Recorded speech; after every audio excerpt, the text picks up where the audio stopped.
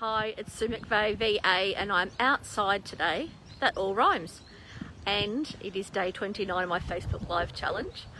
And I've been talked into coming to the park for a 40-minute outing in the sunshine and nature, and I feel better already being out here.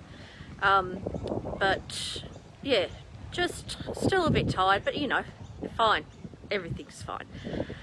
So are you okay day? I just saw a post before that a Facebook friend put on there just saying it doesn't take one day. A lot of people who need help probably won't reach out today.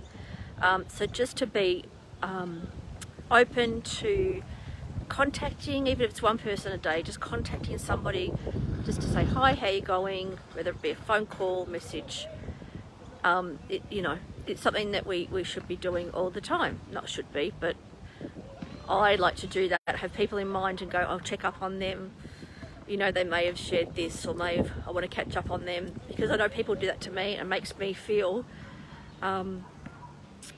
accountable in a way, but also feel really loved and cared for. So make sure you check in with somebody any day, not just today. So have a good one, and I will see you tomorrow. Bye.